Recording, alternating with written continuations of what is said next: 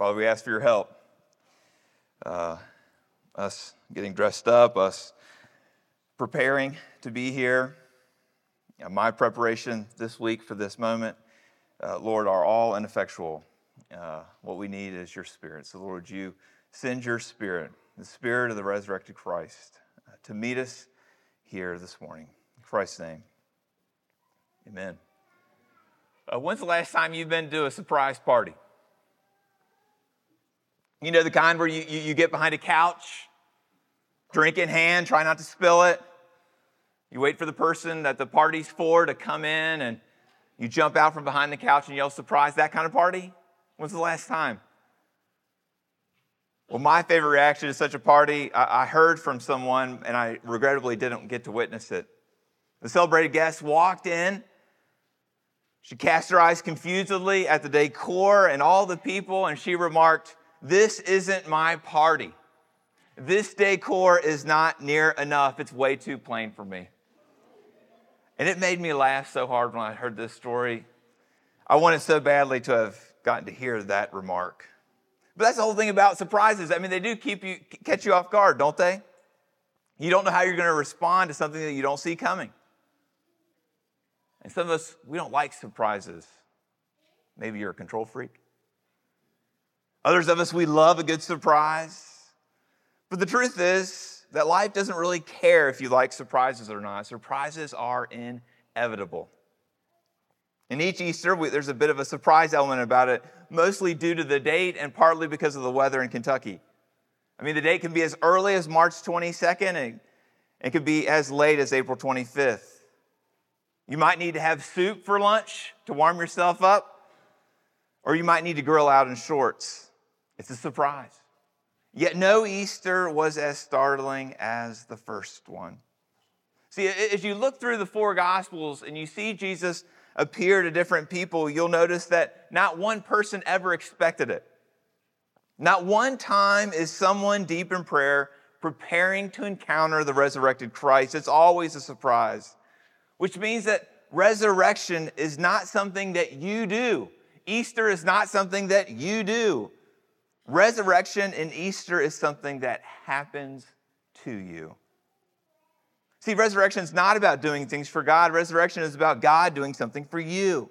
Because God's on the loose. He's alive, and he shows up in our lives unexpected. Surprise. See, that was true 2,000 years ago. It's true today, too. And today we're going to look at three accounts of Jesus surprising people back to back to back in John chapter 20. The first one's Mary Magdalene. The second one is 10 of the 12 disciples without Judas, without Thomas. And the third appearance is to Thomas, one of the disciples. And as I read our passage, I want you to look. What was Mary Magdalene's inner state when she met with Jesus? What were the 10 of the 12 disciples' inner state when Jesus appeared to them? And what was Thomas's inner state when Jesus appeared to him? So let's read this passage together. John chapter 20, starting in verse 11. But Mary stood weeping outside the tomb. And as she wept, she stooped to look into the tomb. And she saw two angels in white sitting where the body of Jesus had lain, one at the head and one at the feet. They said to her, "Woman, why are you weeping?" She said to them, "They have taken away my Lord, and I do not know where they have laid him." Having said this, she turned around and saw Jesus standing, but she did not know that it was Jesus. Jesus said to her, "Woman, why are you weeping? Whom are you seeking?" Supposing him to be the gardener, she said to him, "Sir, if you have carried him away, tell me where you have laid him, and I will take him away." Jesus said to her, "Mary." She turned and said to him in Aramaic, "Rabboni," which means teacher. Jesus said to her, "Do not cling to me, for I have not yet ascended to the Father, but go to my brothers and say to them, I'm ascending to my Father and your Father, to my God and your God."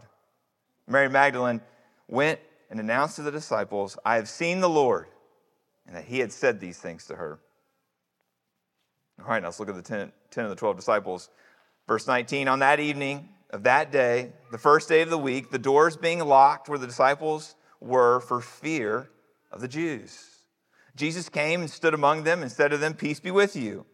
When he had said this, he showed them his hands and his side. Then the disciples were glad, and they saw the Lord. Jesus said to them again, "Peace be with you. As the Father has sent me, even so I'm sending you." And when he had said this, he breathed on them and said to them, "Receive the Holy Spirit. If you forgive the sins of many, they are forgiven them. If you withhold forgiveness from many, it is withheld." Now Thomas, one of the 12, called the twin, was not with them when Jesus came. So the other disciples told him, "We have seen the Lord."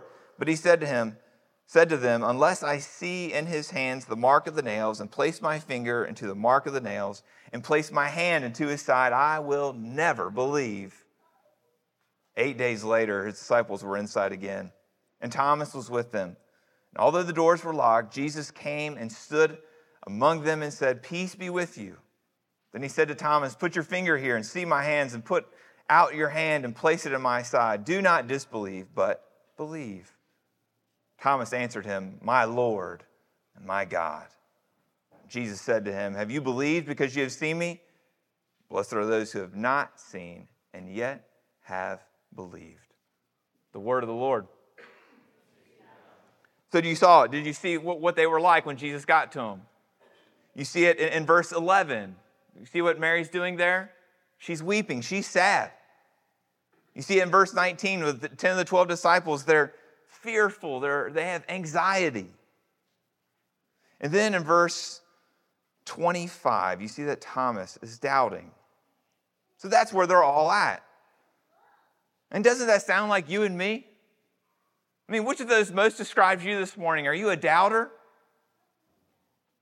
Are you fearful? Or is your default state anxiety? Or did you come sad today? See, all these people, they've heard all of Jesus' teaching. They're not new to the Jesus thing, the people that Jesus appears to in this passage. They've heard him forecast about his death and resurrection. They've seen him perform all kinds of miracles. Yet in this passage, you see no confidence, you see no hope, and you see no peace in them. All you see is sadness, fear, and doubt. So let's start with Mary Magdalene and look at how the resurrection happens to sad people. See, Mary Magdalene, she has good reason to be sad. You find out in Luke chapter 8 that Jesus meant a whole lot to her. I mean, he had healed her from being possessed by 7 demons. So this changed her life. It changed it a ton that she wanted to follow Jesus around and be one of his ministry partners. It changed her so much that she gave him a whole bunch of his money to help him with his ministry. And it seems like Mary Magdalene that she travels with Jesus and the 12 disciples for most of his 3 years of public ministry. In fact, she's the one that you can find at the crucifixion and the burial where you will not find the 12 disciples. So you see why she would be sad. I mean, put yourself in her shoes. Can you imagine having 7 demons? I mean, probably not. That makes a lot of us as 21st century Westerners quite squeamish, but I'm sure that having 7 demons wasn't pleasant. I'm sure it was very torturous. I'm sure it's something that you would never wish on your worst enemy, but Mary had lived with it and had lived with it for a long time. And I bet the day that she was set free was the best day of her whole life. There were no more voices in her head. No longer was she a prisoner in her own body. She's free. So yeah, she's going to give her money to Jesus. Yeah, she's going to give her time to Jesus and follow him around and be one of his ministry partners. She loved him. And now he's dead. It's a crushing blow. And her heart hurts. And that's really what sadness is all about. That's what grief is all about. It's about loss. See, being sad shows that you actually cared for something or you cared for someone, and now the thing or the person that you cared for is now gone. So in many ways, Mary should be sad. But in other ways, she shouldn't be. I mean, she heard Jesus predict that he was going to die and raise again. But somehow that prediction, that promise didn't sink deep into her psyche like it should have. So what's Jesus going to do with her? I mean, does this disqualify her from being a witness to the resurrected Jesus? Not at all. You see Jesus come to her. He condescends to her. He approaches her with empathy. He approaches her in this non-judgmental, caring posture in verse 15, and he asks her, "Why are you crying?" See, there's no rebuke. There's no chastening her for not believing what he had already told her. And when Jesus comes to her, she's not even praying. She's not trying to get God's attention, but she already has Jesus' attention. Why does she have Jesus' attention? Well, it's because of her tears. He's drawn to her. See, God's always been drawn to the brokenhearted. He's always been drawn to those who are crushed in spirit. He's always been drawn to those who are weeping. So why do we apologize for our tears? I mean, every time you see someone cry in private, they say, I'm sorry. I'm just so sorry. See, when we cry, we go into rooms by ourselves. But you're never really alone when you cry. You know that, don't you? Jesus is always there. You might not know it. You certainly don't expect it. Mary didn't expect it. She's startled when she realizes that Jesus had risen from the dead and has now met her in her sad place. So, brother and sisters, have you experienced great loss this year? Since the last time you were in this room for Easter, has some kind of loss flattened you on your back? Well, if it has, the resurrected Jesus will come to you. He's compassionate and loving to sufferers of all kinds. The resurrected Jesus in sadness. But you see the resurrected Jesus when it comes to being fearful. You see in verses 19 to 23. In verse 19, you see that the disciples are hid away. They're locked up in this room. They're afraid that their heads are going to roll next. See, if the Jews had killed Jesus, then the Jews will certainly kill them because they're closely associated with Jesus. And in many ways, their fear is not unwarranted, is it? I mean, Jesus' body is real evidence of what might happen to them. But these 10 disciples also have evidence to the contrary, don't they? I mean, think about what these disciples have witnessed these last 3 years. They've seen Jesus calm storms. They've seen Jesus feed 5,000. They've heard all of Jesus' sermons.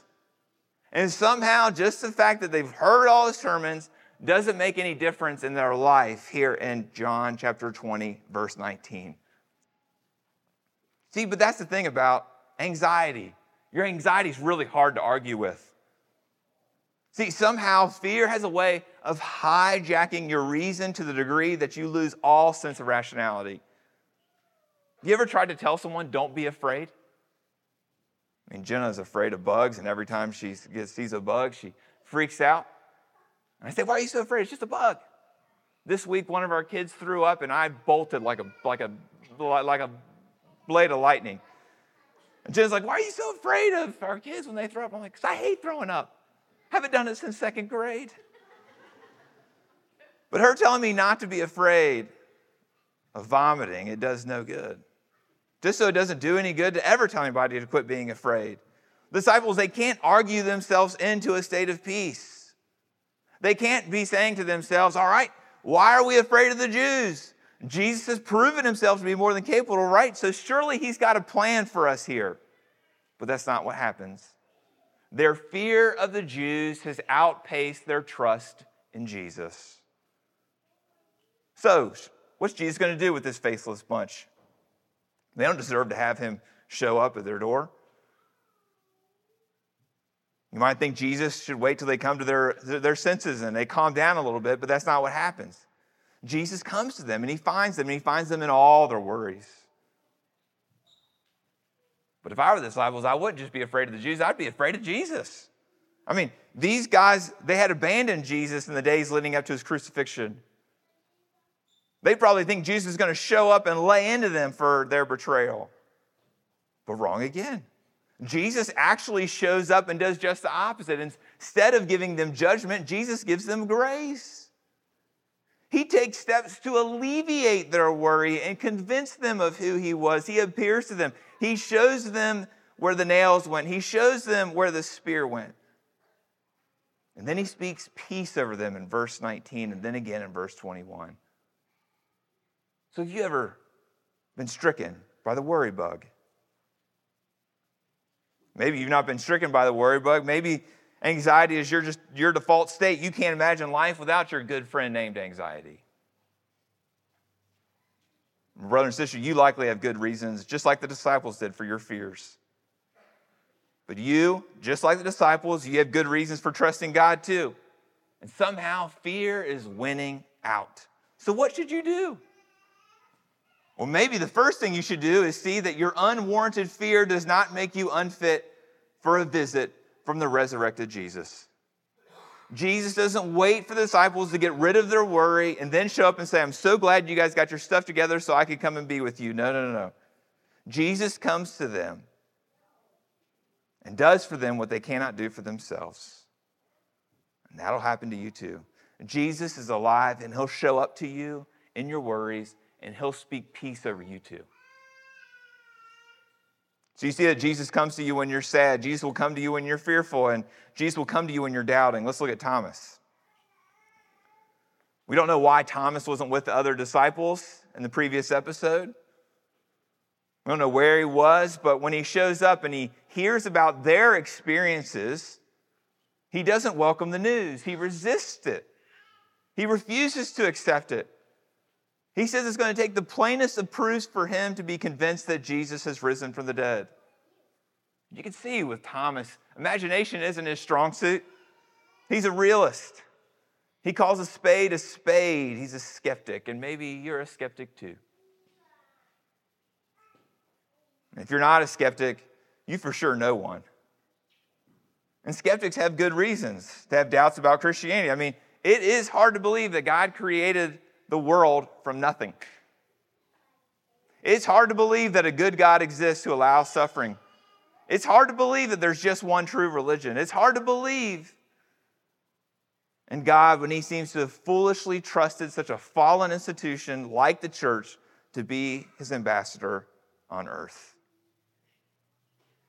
So you see, Christianity requires faith. No one's going to argue about that. But can I tell you that skeptics have faith too? I mean, their faith is implicit. It's hidden beneath their reasoning.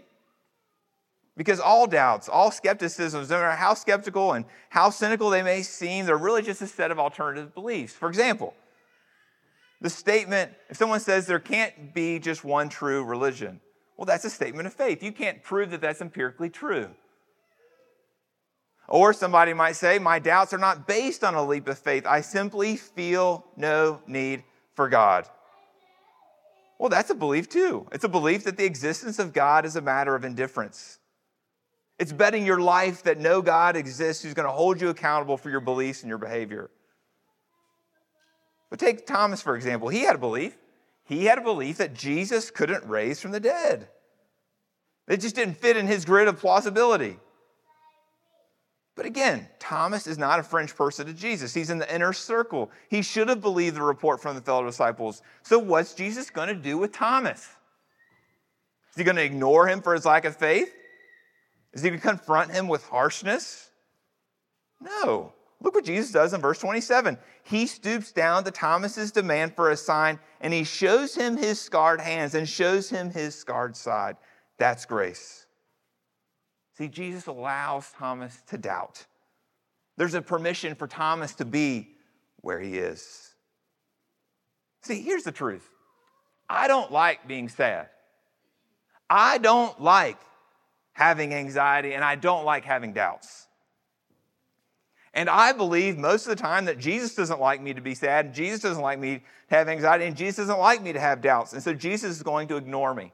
So I've got to come up with a solution to get rid of my fear and my sadness and my doubts so that Jesus will have something to do with me. So one such solution could be this whole solution of wellness. I mean, I came across this week, this investigative journalist, her name's Rena Raphael, and she just wrote a book. It's called The Gospel of Wellness. Gyms, gurus, goop, and the false promise of self-care. In the book, she talks about, very frankly, that she's a sucker for a craft workout studio, that she wants to find the most exotic, high-end studio workout when she goes out of town. She talks about that she'll buy a skincare product that she knows isn't going to work. But in her book, she also tries to tell the hard truth about this whole movement of wellness. She says that the industry, it preys on our insecurities. It tries to show us that we're unhealthy. And if we just use the product that's being promoted, that we can be healthy too. It might be a meditation app. It might be eating some superfood. It might mean taking in this aromatherapy. It might mean exposing yourself to some kind of crystal. And if you do, then you can be healthy. And why is this a multi-billion-dollar business? Well, I think it's because we're trying to solve for our fear, our sadness, and our doubt. See, as long as we're in this life, we likely don't deal with these realities in healthy ways. You might deal with it through wellness, but it might be substances. It might be overworking. I don't know. But all of them, all these solutions, they all overpromise and underdeliver. They're all bad elixirs. They're all toxic tonics. You need something different. And dare I say, someone different, somebody who actually cures, and his name is Jesus, and he rose from the dead. And he's going to surprise you. See, you think he's going to ignore you because of your sadness, but surprise. Jesus comes to you in your sadness without your invitation, and he asks you why you're sad, and he offers you resurrection. See, you think you're going to have to work yourself out of your anxiety and into some kind of state of serenity so that Jesus will notice you, but surprise, Jesus comes to you in your fear. He comes to you when you can't calm yourself down, and he does it for you. He doesn't rationalize with you by telling you your fears are unfounded. Instead, he overrides your anxiety with the peace of resurrection. You think that doubts are always a sign of lack of faith. Therefore, Jesus is going to cast you off, but surprise. Jesus comes to you in your doubts. He doesn't shame you for your doubts, and he gives you hard evidence, and he calls you to believe. I recently heard this story. Story from a pastor, and he said he was getting ready to marry this young couple. And he observed they were more bubbly than most. And this concerned him. Their pie-in-the-sky language made him worry that they were a bit too idealistic. They were setting themselves up for failure. So the pastor says, please tell me the story of your relationship. How'd y'all get together? And they said they met online. Always a tough admission for some reason. They said their first date went well. It wasn't great, but it was good enough to give it another try. They go on a second date. Again, nothing groundbreaking happens, but it's good enough to keep going. And then on his way to their third date, the young man had a seizure. He drove his car into a telephone pole, and he was hospitalized in a coma. The doctor said it would be 6 months minimum. And so the young woman found herself in an awkward position, right? I mean, she likes this guy, but they've only been on 2 dates, and he's going to be in bed for 6 months. So she goes to her family, and her family says, hey, you have no obligation to him. No one's going to think less of you if you walk away from this relationship. Might be a good idea to check back in a year and see how he's doing, but you should move on. She thought about it for a while. She ignored their counsel. She decided to stay by his side as much as she could, and she just happened to be there when he opened his eyes. And in that instant, the young man said he knew that this was the woman he wanted to marry. That's a surprise. And the surprise of the gospel is that your sadness, fear, and doubt don't disqualify you from a life with Jesus. Grace stands before you in the person of Jesus. Surprise. Let's pray. Father, thank you that not all of life is predictable. Not all of life is cause and effect. Not all of life can we explain. But grace is possible. And so, Lord, we thank you for Easter. Thank you that we come and celebrate that grace here this day. In Christ's name, amen.